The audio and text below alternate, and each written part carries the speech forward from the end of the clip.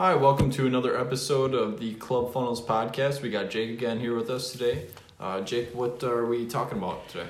So today, this is going to be a quick one, but really want to go over leads and why your leads are not the problem. Your client inquiries, your membership inquiries, your wedding inquiries, they're not the problem. You're the problem. So there's a lot of different ways, and let's talk about leads first. Let's talk about inquiries, prospects, you could call them. These are going to come at a lot of different times from a lot of different places and at a lot of different places in the customer's mind.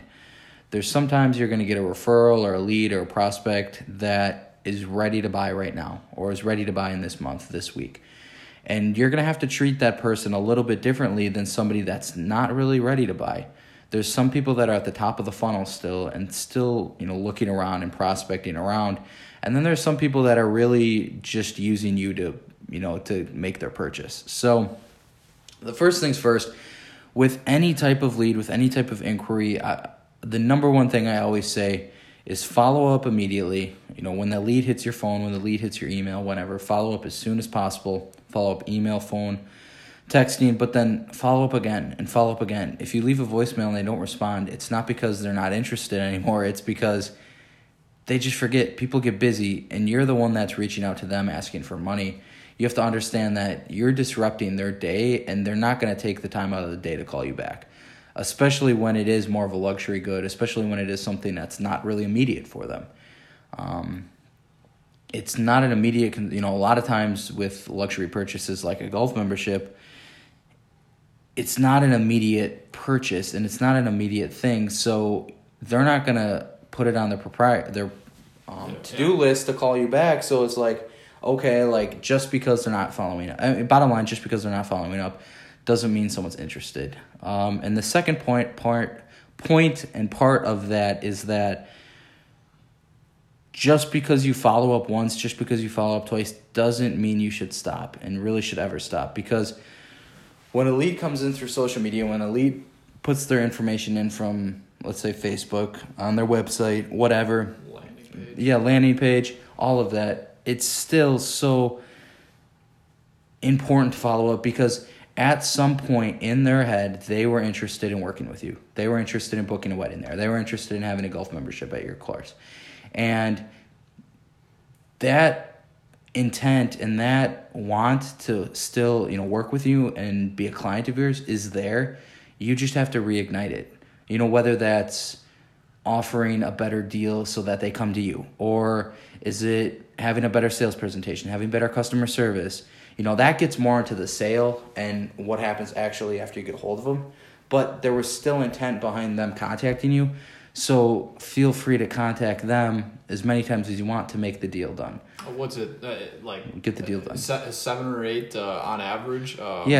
Points of contact before you even get close to making the sale. And if you don't have that type of a sales process where you are retargeting on social media after they put in their lead or after they put in their information on Google, and you're retargeting on Google or retargeting on YouTube, if you don't have that where you are reaching out or an email drip, it's going to be an in-person follow-up, and you're going to have to hit them, 7, 8, 9 times before, getting a hold of them and potentially setting an appointment. So one, sorry to interject here. One thing, this isn't just because we talk about leads like it's a sales pitch, a sales presentation, and say you're a wedding planner, or you're kind of a smaller course and you're the one that's kind of in charge and you wear many hats. That doesn't mean that you're not a sales role. You're basically like 50% of your job, if you're also in charge of membership acquisition, is being a salesman too. Your whole pitch is why they should become a member at your course, or why they should host their wedding at your course too. Absolutely. So this is entirely valid, even though you may not think of yourself as a salesman. And there's 2 things to that too. It's one, you need revenue generation. If you don't have new revenue, you're never going to survive. You're never going to be able to beat the curve. You're never going to be able to win, because if you can't generate new revenue, you're stagnant on old revenue, and it's just not the winning formula for business. Sadly, that's what we've seen a lot of these older, and No, nothing against them, but a lot of these older family-owned courses have kind of become stagnant and aren't really looking at new ways of generating and revenue. not even that. It's a big thing in the private club industry too. Is that absolutely your old ways of doing things are not the best way to do things new, and you're so reliant on referrals and things like that. Whereas, we were kind of talking the other day. If you have one person leave, there goes another 5, because most of the time they don't just come to a club because they're it's just them and their family.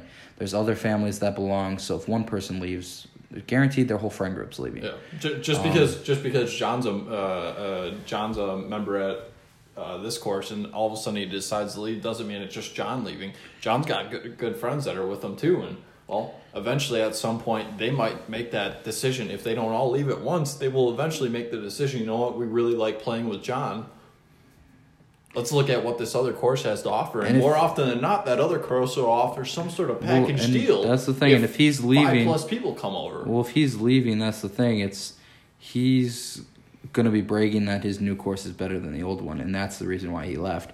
So you have to think about that. But then, too, in sales, in following up, you have to have the belief that if you want to work with someone, if you want somebody at your club, you can do it. No matter what you do, you can always work with that person that you want to work with. And you have to have that belief that you can do that, as well as you have to have the belief that your course is superior to everybody else's.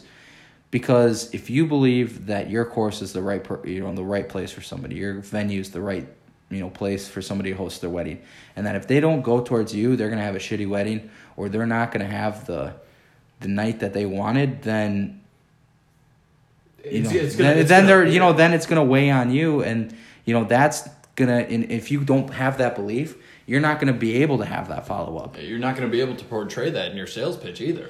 And that's the whole thing. A lot of times with leads, and that's the whole thing. The lead's not the problem, you're the problem. The lead has intent to work with you. No. If you don't have those beliefs, if you don't have that skill, if you don't have that drive to follow up with somebody, that belief that your club's the best, that they, belief in the lead, that lead actually had some intent to work with you, then, you're never going to be able to convert a lead the way that you should and at the conversion rate that you should. So